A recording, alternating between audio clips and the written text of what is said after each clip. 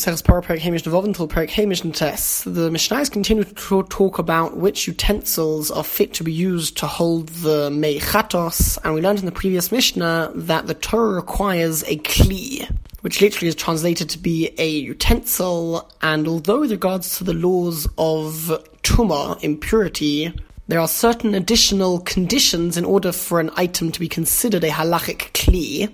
For example, only certain materials are considered to be a Kli. Nevertheless, with regards to the laws of the rest of the Torah, there are less limitations, and most utensils that can hold things would be considered a halachic Kli. However, if it's, for example, broken, then it would not be considered a Kli. This Mishnah begins to talk about Beitzas HaYotzrin, a egg used by potters. This refers to a ball of clay that has been shaped like an egg, and before the people who were making the pottery would form it into a particular shape, they would first make it into a ball, and at the top of this egg-shaped ball, there would be an indentation which had the ability to hold things, and because of that, Kashera, according to the first opinion of the Mishnah, it would be fit to be used for the Parah Adumah procedure, since it can hold things, so it's considered to be a Kli. However, Rabbi Yossi Paisel, Rabbi Yossi says that it is invalid for the Parah Adumah procedure since it is not a completed utensil. It's true that it has the ability to hold things,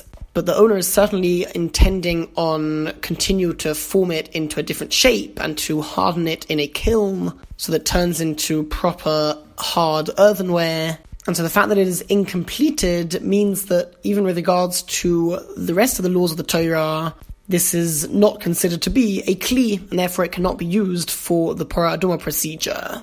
Next example of the Mishnah, Beitzas Tarnagoles, a eggshell of a hen. Rabbi Meir and Rabbi Yehuda Machshirin, Rabbi Meir and Rabbi Yehuda say that it is fit to be used for the Parah Adumah procedure, since it has the ability to hold things, and is unlikely to continue to make it into something else. It's completed, it's not really considered to be broken, and it's able to hold things in the way that it is right now. So it does have the status of a Kli. However, the Chacham say that it is invalid for use in the Parah Adumah procedure. The reason being that this is very rarely used as a container.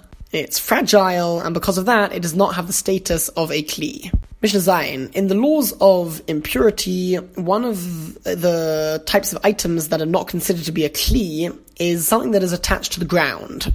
And this Mishnah is going to show that at least in certain scenarios, this is actually a requirement, not just in the world of impurity, but throughout the entire Torah, that something that is a part of the ground does not have its own identity as a Kli. For example, Hashoikes Shabasela, a animal trough which has been carved into a rock that is attached to the ground, has been hollowed out in order for it to be filled with water that flows into it from its side via a hole, and the animals would drink from this large trough that contained that water. Since it is attached to the ground, it is not considered to be a Kli, and because of that, in a Malim bar, it cannot be used for filling up the water for the Parah Adumah procedure. The Mekadshim bar, the process of Kiddush, which is when the ashes of the Parah Adumah are added to the water, that also cannot be done with this Kli, with this trough. And thirdly, the Mazim Memena, the water of the Parah Adumah ashes cannot be sprinkled on someone or something in order to purify them, because that also needs to be done from a Kli. The Mishnah now adds two other laws that are not related to Parah Adumah, where the fact that this is not considered to be a Kli also has a ramification. The first is with regards to the laws of impurity. The law is that if a dead body is found in a particular room, underneath a particular roof, then any other item that is underneath that same roof becomes Tomei. However, there are certain ways for items to be protected from that impurity. One example is if there is a item that does not have the ability to become Tomei either at all or from its outside. For example, earthenware. Earthenware cannot become Tomei from its outside, but only from its inside. And because of that, if earthenware is fully sealed shut, such that none of its inside is exposed, then it won't become Tomei, even if it's underneath the same roof as a dead body. And by extension, any other item that is inside of that utensil that's fully fastened shut will not become Tomei. This is known as the concept of tzomid posil, something that is fastened shut fully. It's sealed, not just closed, but it's sealed and fastened shut. Now, there is an additional form of protection, which is if there is something that does not have the status of a kli at all. For example, it's attached to the ground, like the case that our Mishnah is talking about. Then there is no need for it to be sealed shut in order for the items that are inside of it to be protected from the impurity, but rather it's sufficient that it just be closed. If there is a lid on top of it, even if it's not sealed shut, it would still protect the items inside of it from becoming impure. And that's what the Mishnah means, that this trough that is attached to the ground, the Einot Tzrichat Tzomid Pasil, it does not need to be sealed shut fully in order for the items that are inside of it to be protected from becoming impure from the dead body. The next ramification that the Mishnah discusses is with regards to the laws of a mikveh. A mikveh is a collection of natural rainwater, which is used to purify people and items that have become impure. And the minimum amount of water that a mikveh needs is 40 sa'ah. And the first 40 sa'ah that are added to a mikveh, which is the amount that makes the mikveh valid, that water needs to be allowed to flow into the mikveh, as opposed to using a utensil to collect rainwater, and then to pour that water into the mikveh. Such water that has been gathered by a kli, by a utensil, and then poured into the mikveh is called mayim she'uvim, drawn water, and that water can invalidate the mikveh. But the Mishnah says that since this trough, which is used by the animals, it's attached to the ground, and so it does not have the status of a kli, if water went from there into the mikveh, it would not be considered mayim she'uvim, water that has been drawn by a kli, and therefore ve'eino p'seles mikveh, such water that comes from there would not invalidate the mikveh. Continues the Mishnah, what happens if hoisa kli, this trough, did have the status of a kli? Because it wasn't attached to the ground. It could be there was a rock that was detached from the ground, and it was hollowed out to be made into a trough, and then the chibra b'sid, somebody attached it to the ground using lime, and now it is considered to be part of the ground. Since it already beforehand had the status of a kli, the mere attaching of it to the ground does not take away the status of a kli. If it was always attached to the ground, so then it never had its own identity, and it's not considered to be a kli. But if it was once a kli, then attaching it to the ground does not remove that status of a kli from it. And therefore, it can be used to fill up spring water using it, and it can be used for the kiddush, the mixing of the ashes with the water, and it can be used for the sprinkling of the mechatos onto a person to purify them. Likewise, in order for items that are inside of it to be protected from the impurity of a dead body, which is underneath the same roof as it would need to be fastened and sealed shut. And the other ramification is that water that flows through there into the mikveh would invalidate the mikveh because it is considered to be drawn water, mayim she'uvim, that has been drawn by a kli. What happens if this item that's considered to be a kli, and the truth is that the next law applies really to anything that is considered to be a kli, nikva melmaton, it develops a hole at its bottom.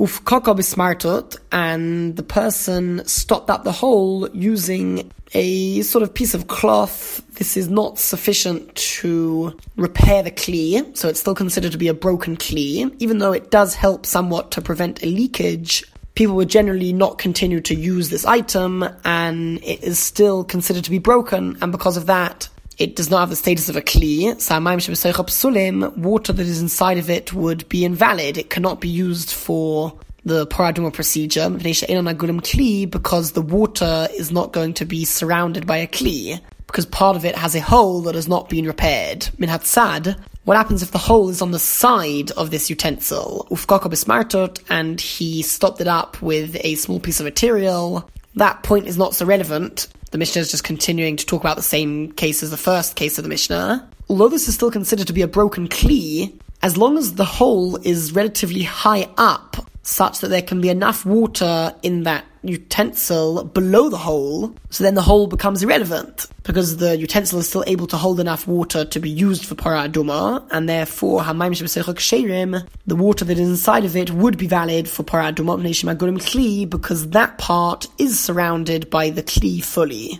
what happens if Osula Atora Shal Tit, if they made literally a crown of clay, which means that they covered the rim of this utensil with clay at the top, and the water reaches that point. Since the clay is not so tightly and firmly attached to the rest of the utensil, it is not considered to be secondary, it's not considered to be part of the kli, which means that the part of the water that has reached that height is pasulim, invalid, because it's not considered to be inside of the kli. However, in Hayabori, if the clay was literally healthy, it was very firmly and tightly attached to the rim, such that Kadeshi and Notel Imar, it would be taken with the rest of the kli.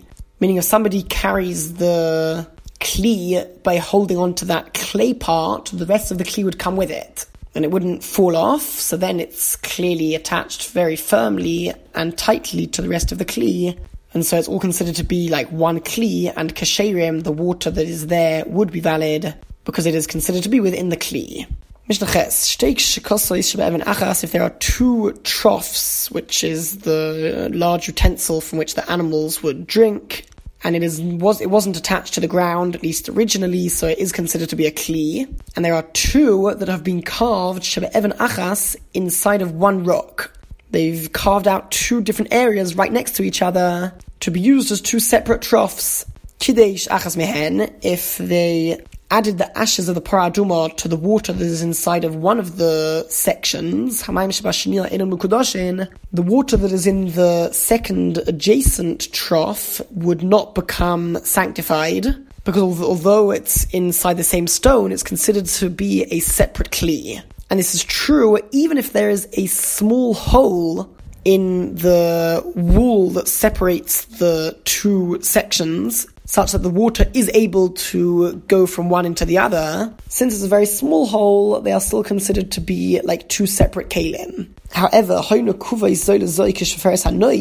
the size of the hole that connected the two sections was at least the size of a opening of a leather flask, this was a standard size. It's roughly the size of the width of 2 fingers by the width of 2 fingers. It's a large enough hole that one can put 2 of his fingers into the hole and move them about.